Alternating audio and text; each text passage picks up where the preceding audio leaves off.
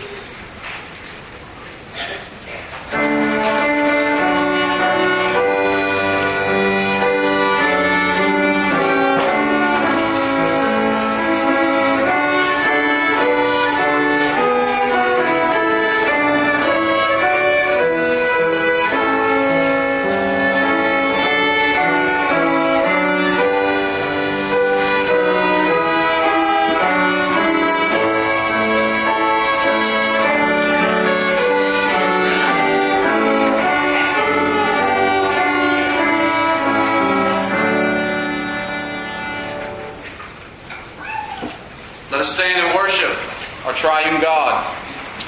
From Psalm 73. Whom have I in heaven but you? And there is nothing on earth that I desire besides you. My flesh and my heart may fail, but God is the strength of my heart and my portion forever. For behold, those who are far from you shall perish. You put an end to everyone who is unfaithful to you. But for me it is good to be near God. I have made the Lord God my refuge, that I may tell of all your works. Amen and amen.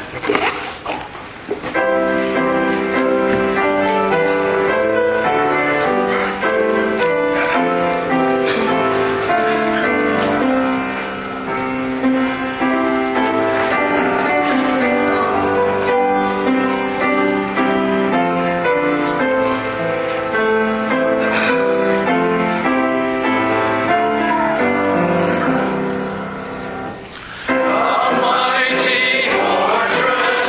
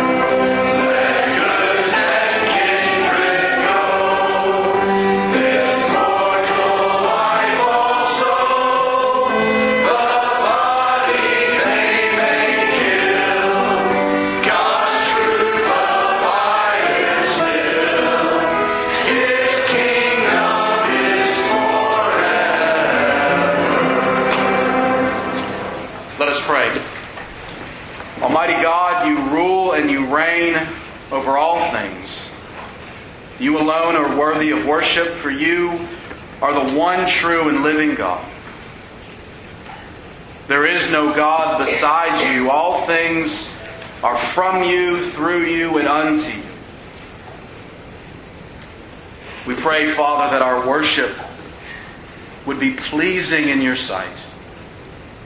As we read the Word, as we sing the Word, and we hear the Word preached, may you change us by the power of your Holy Spirit.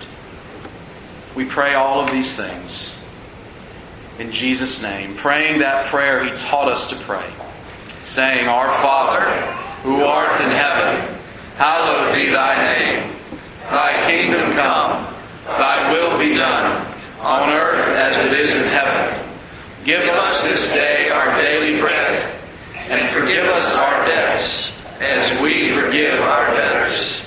And lead us not into temptation, but deliver us from evil. For thine is the kingdom, and the power, and the glory forever. Amen.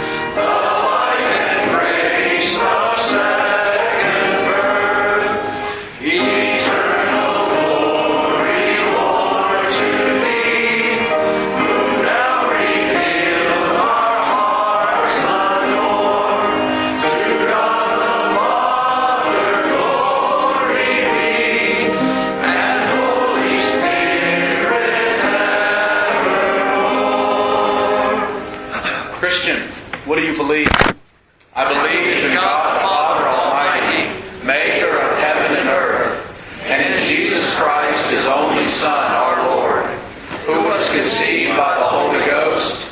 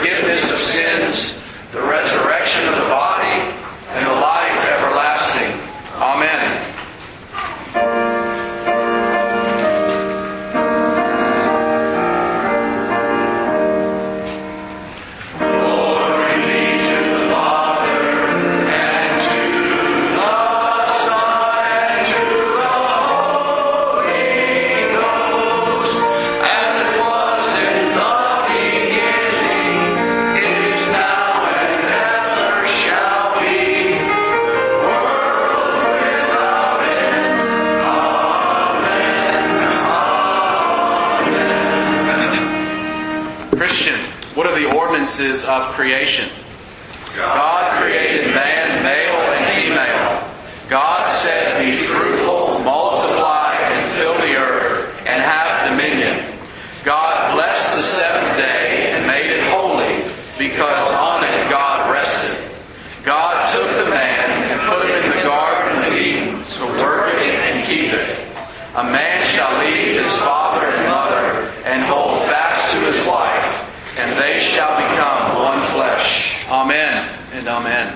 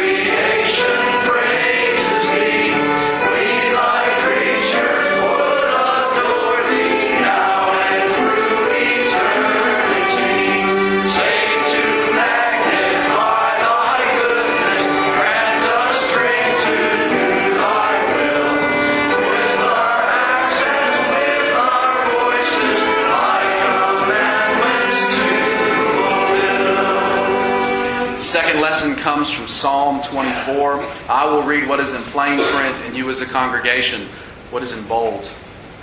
The earth is the Lord's and the fullness thereof, the world and those who dwell therein.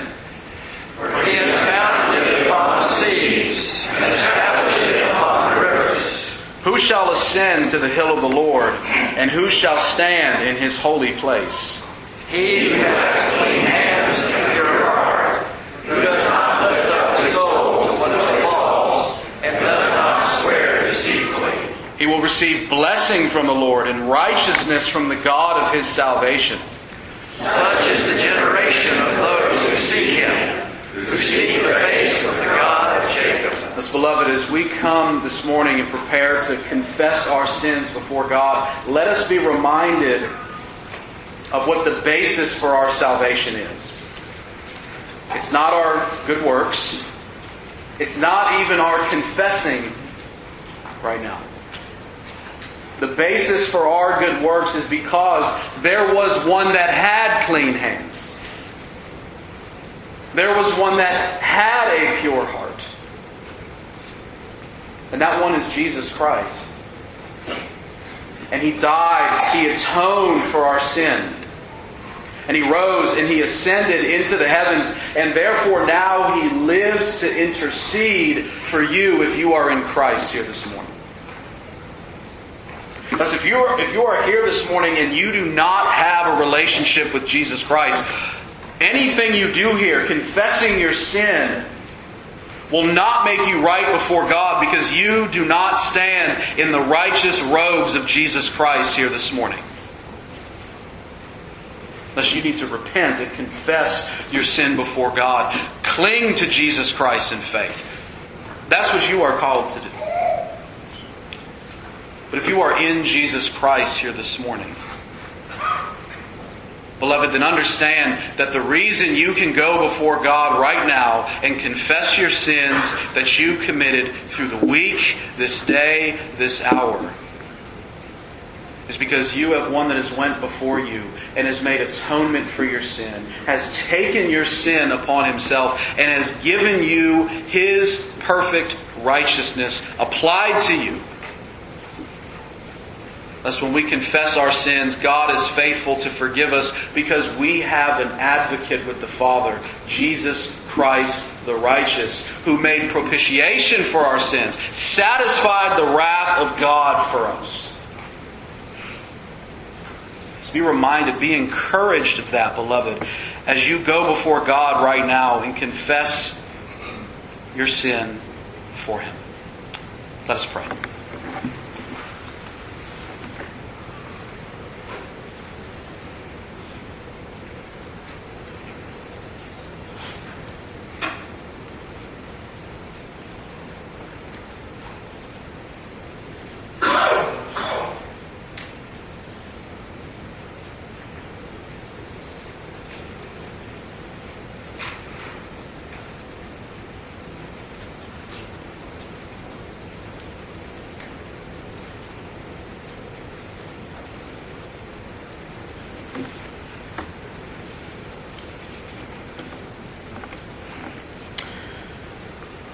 Father, we thank you. We thank you for the great salvation that was accomplished on our behalf, that you sent your beloved Son to redeem us, to purchase our redemption. And we thank you for the Holy Spirit who has applied the work of salvation to our hearts. We pray, Lord God, that you would give us a zeal for good works. You've created a people that would be zealous for good works. May we find ourselves in that company. Renew in us a desire to be obedient to the Word of God, that we may honor you with our very lives. We pray this in Jesus' name for His sake. Amen.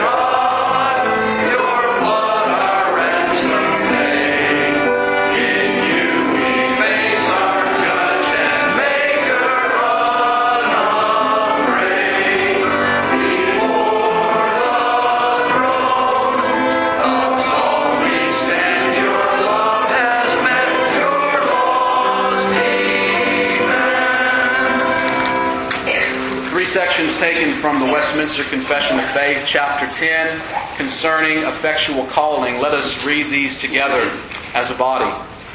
At the right time, appointed by Him, God effectually calls all those and only those whom He has predestined to life. He calls them by His Word and Spirit out of their natural state of sin and death into grace and salvation through Jesus Christ. He enlightens their minds spiritually with saving understanding of the things of God. He takes away their hearts of stone and gives them hearts of flesh. He renews their wills by His mighty power, leads them to what is good. And so He effectually draws them to Jesus Christ. But they come to Jesus voluntarily, having been made willing by God's grace. This effectual call is freely made by God and is entirely an act of special grace. It does not depend on anything God foresaw about the person called, who is completely passive.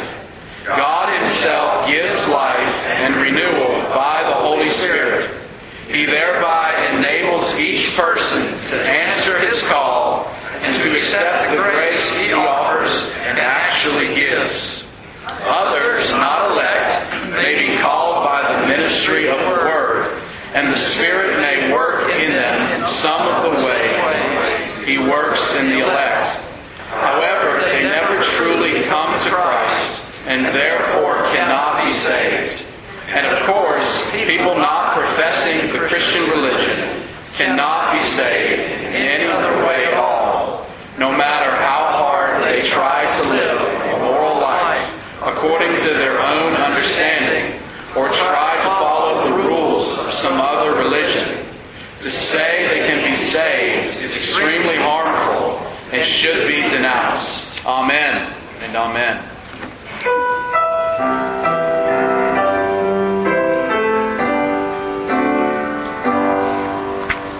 The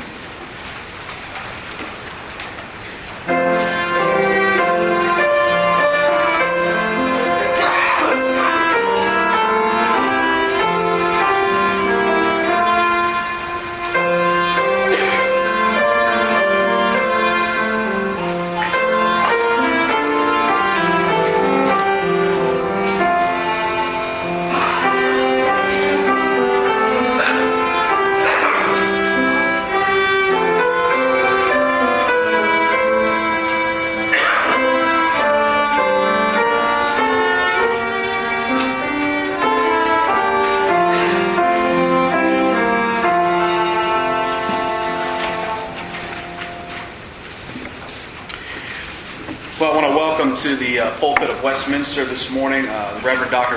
Al Baker. You can see in one of the last pages of your bulletin there an extensive biography of Al Baker. He has been in gospel ministry for over 38 years. He's a graduate of Alabama, RTS, and Whitfield Theological Seminary. He's planted a number of churches in the United States and has an extensive ministry in foreign missions to Central and South America, Africa, India, and other places as well. He's a street preacher. He's preached on the streets. Hopefully he'll share some of that. But we're delighted to have him here. It's an honor to have him bring the Word of God to us this morning. Al. It is a pleasure to be here. If you have your Bibles, please turn with me to Jonah chapter 3. Now, the Bible is the infallible, inerrant, inspired Word of God. It is our only rule of faith and practice. Jonah chapter 3, starting at verse 1. Hear God's Word. Now the word of the Lord came to Jonah the second time, saying, Arise, go to Nineveh, the great city, and proclaim to it the proclamation which I am going to tell you. So Jonah arose and went to Nineveh according to the word of the Lord. Now Nineveh was an exceedingly great city, a 3 days' walk.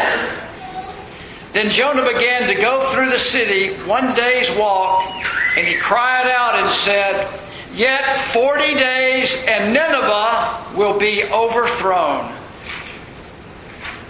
Then the people of Nineveh believed in God, and they called a fast and put on sackcloth, from the greatest to the least of them.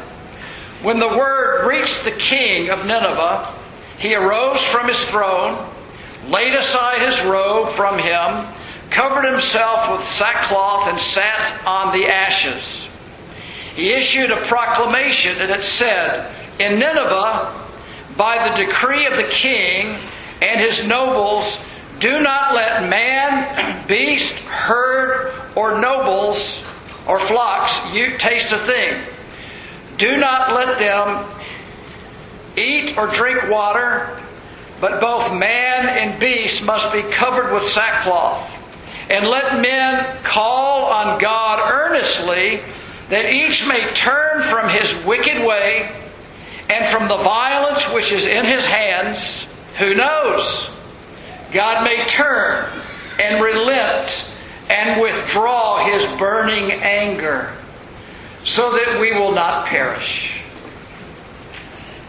When God saw their deeds, that they turned from their wicked way, then God relented concerning the calamity which he had declared he would bring upon them, and he did not do it. Let's pray. Father, in the name of Jesus, we ask for the Holy Spirit to be upon us, the preacher and everyone here.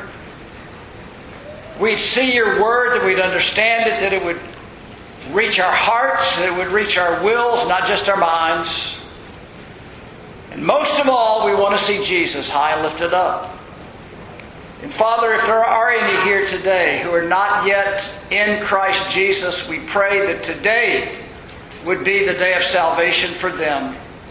And we pray in Jesus' name. Amen. Now you probably know the story of Jonah. Jonah is preaching about 750 BC.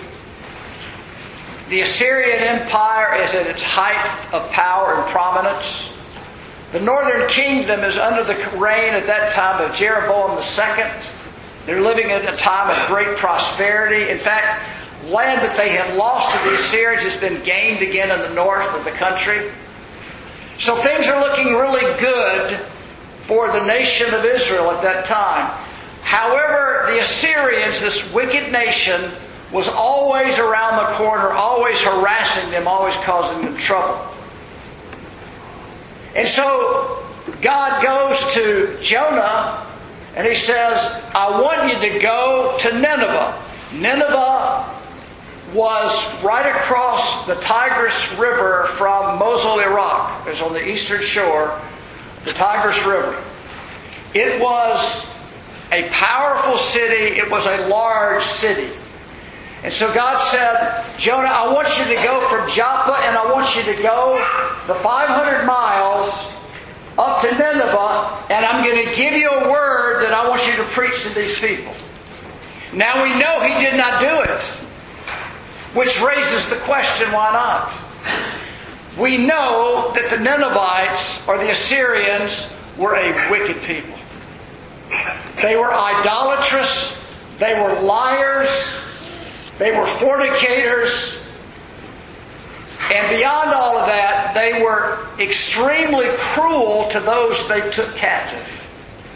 In fact, one of their military leaders at the time boasted, when I find someone that we've conquered, then I will skin him alive and I'll put his skin on the wall as a warning, as a deterrent to others who might want to rebel against our authority. So you can understand why Jonah is not at all interested in going to the Ninevites. He obviously hates these people, and you can sort of understand why that might be. So what does he do? Chapter 1 tells us he got in a boat, and instead of going in a northeasterly direction up to Nineveh, 500 miles away, he got in a boat, he crossed the Mediterranean Sea to Tarshish, which is on the southwest border or shore of Spain. 2,500 miles away. The short trip of 500 miles, no, he's not going in that direction. He's going in the opposite direction, another 2,500 miles. Now, you know what happens? The storm rises up. Finally, he admits that he's the culprit. He says, throw me overboard. They don't want to do it, but they finally agree. They throw him overboard. They're all crying out to their gods, gods, whoever you are, help us. We know that he was swallowed by this great fish. While he's in the belly of the fish for 3 days, we know that he repents. Chapter 2 is the statement of his repentance, his confession, his grieving over his sin. And God gives him a second chance. God vomits him up on the shore. Now he's got the message, and now he's going to do what God told him the first time. Now let's look at this passage, chapter 3, briefly. Notice first of all in chapter 3, verses 1 through 4, you have the mission and the message. The word of the Lord came a second time to Jonah. Go to Nineveh, the great city, proclaim the proclamation I'm going to tell you. Jonah obeyed this time. He went to Nineveh, 500-mile trip. A lot longer from where because of where he was at the time. According to the Word of God, it was a great city. But then I want you to notice what he does. He goes to the city. He's not in a church. He's on the street preaching. He's going from place to place, open air preaching, and he's preaching. And what we have here, obviously, is just a summary of his message. He did not mince his words. He did not soft pedal the message. He didn't do any of that. Here's what he said in summary. Notice the certainty of it. Yet 40 days, not 45 days, not 38 days, not 365 days, in 40 days, certainly Nineveh, this great city, will be overthrown. The judgment, the righteous judgment of God is going to come down on this city. He's warning them. He's warning them to flee from the just wrath and condemnation they deserve. And then chapter 3, verses 5 through 9, we see their response. And what do? They repent. They confess their sin. The lowest all the way up to the king, and the king kind of takes a little further than necessary. Now even the animals have to be clothed in sackcloth and ashes. You can see there's a sincerity here. They see their judgment. They know they deserve it. And you'll notice here, it says that they believed God. They believed Adonai. They believed Elohim. They believed Yahweh. They didn't believe any longer in their false gods. They've come to know now that Yahweh is the true and living God, the God of the covenant of grace. He's the merciful God. They're calling out to Him and they're repenting. Then in chapter 3, verse 10, of course, we read that God heard their prayer, that they repented, and that He relented. It did not give them what they deserved. Now, I got a couple questions for you. Why in the world would God forgive these people? They were wicked. They were idolatrous. They were cruel tyrants. Why would God forgive these people? And the second question is, how did He do it?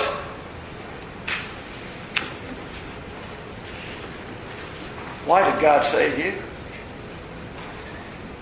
Do you really think you're any better than those people? Why would God save you, or why would God save me? And by the way, how did He do that? Here's the one thing I want you to get from this message. I know you know this, but this is glorious.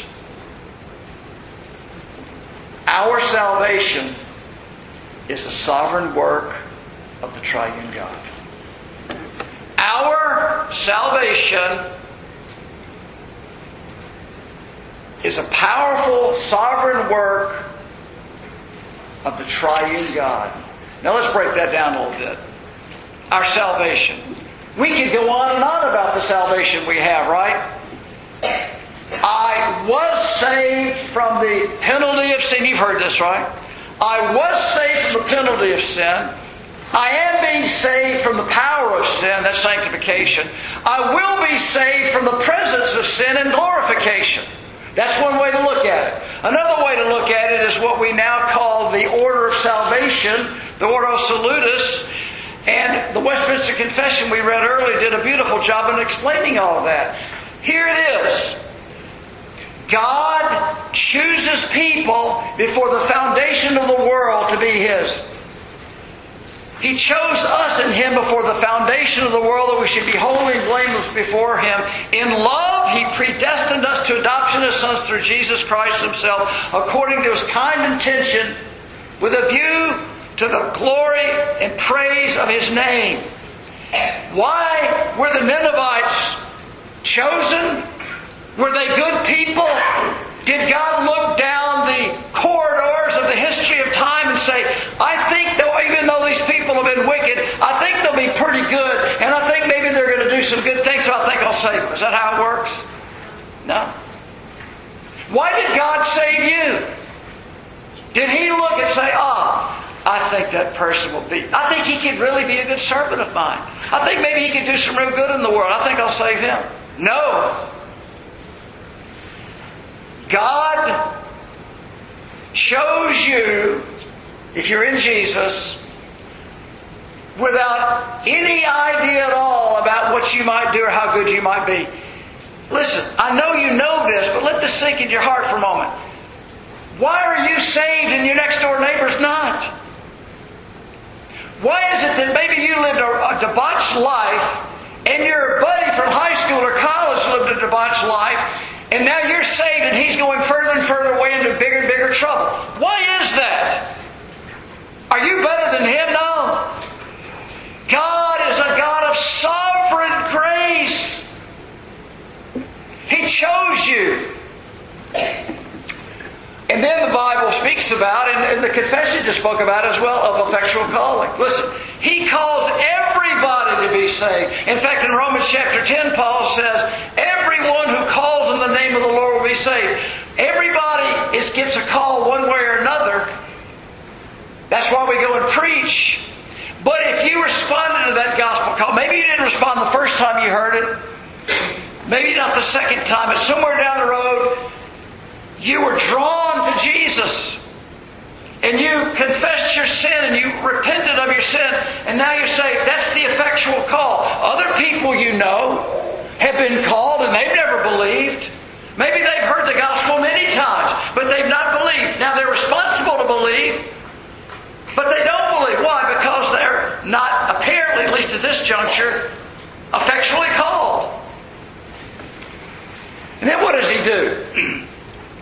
He calls you to be born again, to a living hope through the resurrection of Jesus Christ from the dead. Ezekiel prophesied about that in Ezekiel 10, Ezekiel 19, Ezekiel 36. I'll sprinkle clean water on you and you'll be clean.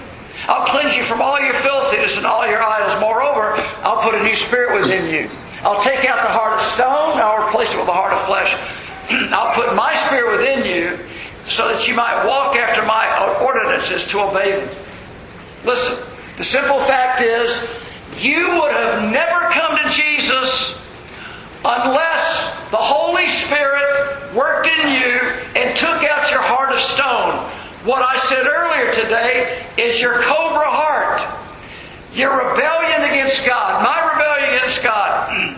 Just the fact that you were brought up in the church or you were catechized or baptized, that's good, but that would never save you. God had to do a heart transplant. He had to take out, by sheer grace, His own grace, your heart of stone that loved sin and hated God. Now, when I preach out in the open air, I see that hatred of God everywhere. Here's what I mean. If I was to stand at a college campus or a sporting event and begin to preach about Allah, or to begin to preach about LeBron James, or any character of history, nobody would say anything. Hey, oh cool, man, whatever. Whatever you believe, man, that's good. But I'm telling you, the moment you stand and you mention the name of Jesus, people go ballistic. Why is that? Because they hate God, that's why. And a lot of times I'll say to people, now, you really hate God. No, I don't. I said, well, Romans 8 says you do. I'll quote Romans 8 to them. God had to take out that rebellious heart. Now when He did that, at that point, you were able to repent. Until that point, you weren't interested in repentance. You didn't believe anything. But God does this supernatural work. It's all a supernatural work of His grace. He quickens you. And now, wait a second, now I get it. Now I humble myself. I repent. Jesus saved me. That's what the Bible calls conversion. Repentance and belief. And when you have that, now you have the righteousness of God imputed into your account, right? Justification. Not only are you given the righteousness of Jesus, but you're acquitted. You're acquitted of all the wrong that you've done. It's like you're standing in a court of law. You've been convicted. The judge says, no, it's good. You're good to go. Acquitted. And then you're sanctified. You're brought into His church. You have a positional sanctification, and as you grow in the grace and knowledge of Jesus, you have a progressive sanctification. You have the adoption into the family of God. My oldest son adopted, and he and his wife adopted a little boy from West Africa. They got him when he was 2 years old. He's now 7. He doesn't know this, but he was left on a garbage dump to die. And some sweet African women picked him up, brought him to an orphanage. They actually nursed him. My son and his wife went over when he was 2 years old to pick him up. He's now a part of our family. My wife says, Malcolm, the moment we saw you come down the escalator at the airport in Birmingham, we said, you're ours. There's no difference whatsoever. He's a different color, but he's ours.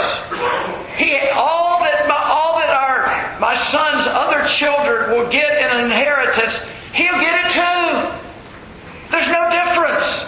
Adopted into the family of God, and that's what God's done for us. You're heirs of God and you're fellow heirs with Christ Jesus. God has redeemed us. We were far away from Him. We were under the control of the evil one. He redeems us by His blood. We were enemies of God. Far away from Him. We were estranged from Him. Yet in His fleshly body through death, reconciles us to Himself, so that we now are holy, blameless, and beyond reproach. Think about that for a second. Think about how you used to be, and now He says through Christ's reconciling death, God's no longer angry with you. You're no longer an enemy of His. He now says, I look at you now and what Jesus Christ has done. You're holy. You're blameless. You're beyond reproach. That just blows me away. I got news for you. If I was to run for public office, there's skeletons in my closet, as there are in everybody's closet. But God says, no, you're above reproach. Isn't that amazing? Not only that, but He has a propitiating salvation. And your pastor mentioned it a moment ago. The wrath of God deservedly was on you and me. But Christ satisfied that judgment. When He was on the cross, He says, my God, why have you forsaken me? You see, there was that perfect union for eternity between the three persons of the Godhead. But at that particular time, Jesus took our sins in His body on the cross. And the wrath of God was poured out on Him. And Jesus is looking for some comfort from His Father. As R.C. Sproul says, His Father was silent. No answer. Can you imagine that? Separated from His Father for those hours while He's on the cross. But that's what it took to satisfy God's justice and wrath. And then expiation. He takes your sins away as far as the east is from the west. As the Father has compassion on His children, so the Lord has compassion on those who fear Him. It's amazing. Your salvation is a sovereign work of God. The triune God. Ephesians chapter 1. God the Father. In Him, He's predestined us to adoption as sons. He chose us in Him before the foundation of the world. We should be holy and blameless before Him. That's the praise of the glory of the grace of God the Father. Verse 7, in Him we have redemption through His blood, the forgiveness of our trespasses, according to the riches of His grace. Watch this. Which He lavished upon us in all wisdom and insight. He made known to us the mystery of His will, according to His kind intention, to the praise of the glory of His grace, God the Son. God the Holy Spirit, in Him we were sealed unto the day of redemption by the Holy Spirit. The Father, the Son, the Holy Spirit involved in our salvation. Now, when I became a Christian in 1972, I began to talk to my friends. I found out later that the other guys on the baseball team said, whatever you do, don't get caught alone with Baker in the batting cages. He's going to tell you about Jesus. Well, I had a friend from high school, Ronnie. Ronnie was dating a girl named Denise. I was dating Winnie. We decided that we were going to go to the Alabama-Georgia game in Athens. And so we drove over on a Friday afternoon, and we spent the night somewhere in Atlanta with friends of Ronnie's father. So Ronnie and I are in one bedroom. And I vividly remember sharing Jesus with him. And he called on the name of the Lord to save him. Now, Ronnie went on, we've been friends for years. Ronnie went on to take over his father's business and grow it in an exponential fashion. He became very wealthy running his father's business. And he was an elder at Briarwood Presbyterian Church in Birmingham. Tremendous, tremendous guy. And every December, when I was not traveling, I would teach a Sunday school class at Briarwood, a couple hundred people in a Sunday school class. And one time about 6 years or so ago, Winnie said, something's not right with Ron. He doesn't look good. I said, what? I don't know. I can't put my finger on it, but he's acting strangely. I said, okay. 3 months later, he goes in for an examination, a brain scan. He's got an inoperable brain tumor. The doctor said, who was an elder at Briarwood as well, they said, Ronnie, you have at most 2 years to live. So Ronnie went to some special treatment that Laura Ingram, by the way, told him about. They were good friends because she would come and speak at the Alabama Policy Institute thing. And we actually went to, just as a sidelight, Wendy and I went to a football game with Laura one time. She's a big Alabama fan. She's from Connecticut. I don't know how that happened, but she is. Anyway, so she told Ronnie about the special treatment. He went for it. It seemed to be working, and it was in India actually. I remember on Memorial Day, I was coming back from preaching an installation service, and Ronnie called and said, "Hey, why don't y'all come to Shoal Creek and we'll have lunch together today?" I said, "That'd be great." So we go over there Memorial Day afternoon, and Ronnie looked great. He looked really good. I said, "Wow, maybe God's going to heal him from all this." But then about 2 months later in August, I was preaching somewhere in Birmingham. I came home and his wife called and said, "Ronnie's near the end. If you want to see him, you need to come today." So I drove over to his house in Shoal Creek, and I went in, and he was in hospice care. I said, Alan, that's my middle son, I said, who was very close to Ronnie, "Why don't you join me?" First he goes, "I don't think I can see Ronnie in that position." I said, "No, come on." So he did. So we walk in. He's in a coma. A few people around. His wife had actually gone out for a little while. And you know what you've heard, that the last thing that people have is their hearing. They can still hear. So I said, "Ronnie, behold, I tell you a mystery. We shall not all sleep, but we shall all be changed in a moment, in the twinkling of an eye at the last trumpet. The trumpet shall sound, and the dead shall be raised imperishable.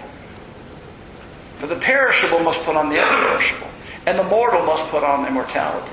When the perishable will put on the imperishable, and mortal will have put on immortality, then will come about the saying that is written, Death has swallowed up in victory. O death, where is thy victory? O grave, where is thy sting? The sting of sin is death, the power of sin is the law. Thanks be to God who's given us the victory through our Lord Jesus Christ. Therefore be steadfast, immovable, always abounding in the work of the Lord, knowing that your labor in the Lord is never in vain."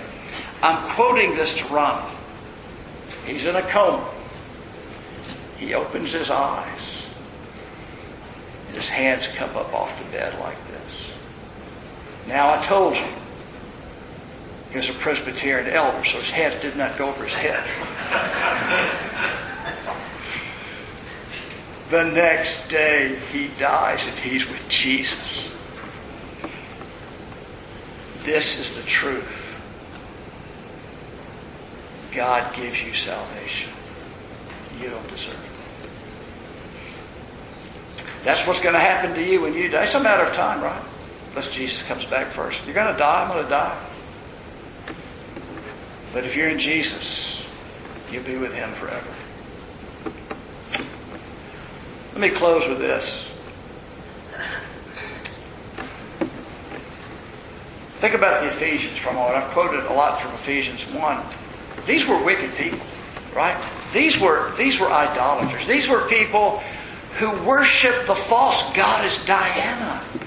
They had this big temple in Ephesus that was about 300 feet long and about 150 feet wide, and they had 60 columns that are 60 feet high. Many of them were gilded with gold and silver. And people would come from far and wide, and they'd buy these silver trinkets of Diana, and they'd worship this false goddess. Paul comes in there and begins to preach the gospel. The whole place is turned upside down. In fact, there's so many people becoming Christians that the silversmiths are losing business, and the Chamber of Commerce is upset because nobody's coming to this junket any longer. Riots break out. And later on, while Paul's in prison, he's writing back to the Ephesians. These people used to be wicked. Here's what he says. This was true of you. This was true of me. He says, you were dead in your trespasses and sins. Now listen, if you come across an accident on the highway and you see some people working, some medics working on the body, you say, he's apparently still alive. There's still hope. There's still hope. But when they have that covering over the head, you say, there is no hope, it's over. What Paul is reminding these Ephesians of is this. You were dead It was hopeless. There's nothing you could have done. You were dead in your sins. You knew exactly what you're doing and you walked away from it. Your trespasses, you drifted. You weren't really sure what's going on, but you drifted. You were dead. You had no hope at all. In which you formerly walked according to the course of this world. You were just doing what everybody else does. You're just going along with the stream. Just kind of going along, whatever people like. Walking according to the course of this world, according to the prince of the power of the air. What's that mean? Paul's reminding them, you were under the control of the devil. The devil had blinded your mind so you could not see the glory of God in the face of Jesus. That's your situation. My dear friends, you may not have been possessed by demons, but you certainly were oppressed by them and you certainly were misled by them. That's what we see in our culture everywhere. That's how you were. You were hopeless. You were walking according to the prince of the power of the air, of the Spirit that's now working among the sons of disobedience. You see people out in the world who are disobedient and godless and debauched. That was what you were like. And you said, no, I wasn't that bad. By God's standards you were. He goes on to say that you were living according to the lust of the flesh. We know what that is. You were indulging the desires of the flesh and of the mind, and were by nature children of wrath just like everybody else. That means you were creative. Indulging comes from the Greek word where we get the word poem. Later on he says you are his workmanship, same Greek word. They were indulging themselves, and you were too. You had your own brand, you had your own style, your signature way of sinning. Maybe you weren't indulging the desires of the flesh, but you certainly were indulging the desires of the mind. Oh, I got it all figured out. This Bible's not true. I'll go after this philosophy. I'll go after this religion here. I know what's true. That's how you were. Then he goes on to say that because of that, you were children of wrath. The judgment of God was upon you. I often say to people, if you're not going to repent, if you're not going to repent and believe the gospel, the best thing for you to do is to die at about age 10. Because the longer you live, you're storing up for yourself wrath. In the day of wrath and revelation of the righteous judgment of God, who will render to every man according to his deeds. Listen, think about it like this. Paul says in Romans 2, do you not know the kindness of God is meant to lead you to repentance? There's a sense in which every person getting up every morning says, I've got a nice home. I should repent. I should come to Jesus. I've got a nice job. I have a nice car to drive. I should repent. I should come to Jesus. I have a lot of friends. I can go on nice trips. I should repent and believe on Jesus. But is that what they do? No. They're stubborn. They're rebellious. And so were you until God changed your heart. So Paul is giving this very negative picture of what these Ephesian people were like. He paints it very vividly. And then, the next words are the most wonderful, glorious words in all of the Bible. In the English Bible is 2 words. After laying all this out, he says, but God. But God changes everything. Being rich in mercy. Get that? Rich in mercy. He's not a miser. Rich in mercy because of the great love with which He loved us. Do you understand that? Not just in the mind, but in the heart. God really loves you. Wait a second. Well, how about my sin? How about all that stuff I had in my mind, like yesterday? Yeah, you got to deal with that. Sure, you got to repent. That's why we had church. That's why we had repentance confession earlier. The great love with which He loved us, even when we were dead in our transgressions. For our grace you've been saved through faith. And He raised us up with Him. And I love this. Sometimes Paul just goes off. He's just, he's dictating his letters, right? So he just goes off into the heavenlies, just giving praise to God. For by grace you've been saved, and He raised us up with Him and seated us with Him in the heavenly places in order that He might show the surpassing riches of His grace in kindness toward us in Christ Jesus. You see, He's heaping one glorious phrase on top of another. He's just caught up in the glory of it all. And that's true of you if you're in Christ. Now, what do you do with that? Well, you should certainly bow in reverence. Listen. There should never be a proud Calvinist. Because we understand what we were like. And we know it's all of God's grace. And what this also means is we're under obligation. We're under obligation to proclaim the excellencies of Him who called us out of darkness into His marvelous light. Why? Because we once were not a people, but now we are a people. Once we had not received mercy, now we have received mercy. You know, evangelism is not simply technique. It's really a heart. It's a heart issue. Listen, when you really love God, when you really see what He's done for you, you can't help it. You got to say something. Now we all get cold. I do. When I get cold-hearted, I go back through Ephesians 2, and man, I'm warmed up by the time I finish it. Think about people you know. You pray for them, and you ask God to give you an open door, and just tell them what you know. But one last thing. It's always possible that maybe you've been brought up in the church and you know you're not right with God.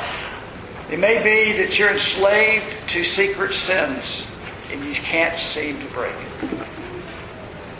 It might be that you're filled with guilt. You know, guilt comes from disobeying God's law.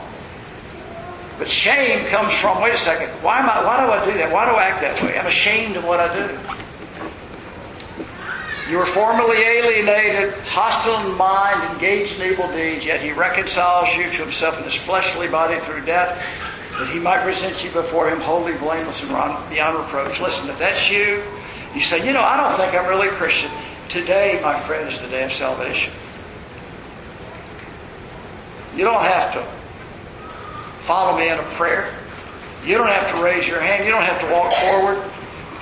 Right there where you are, you say, Jesus, be merciful to me, a sinner.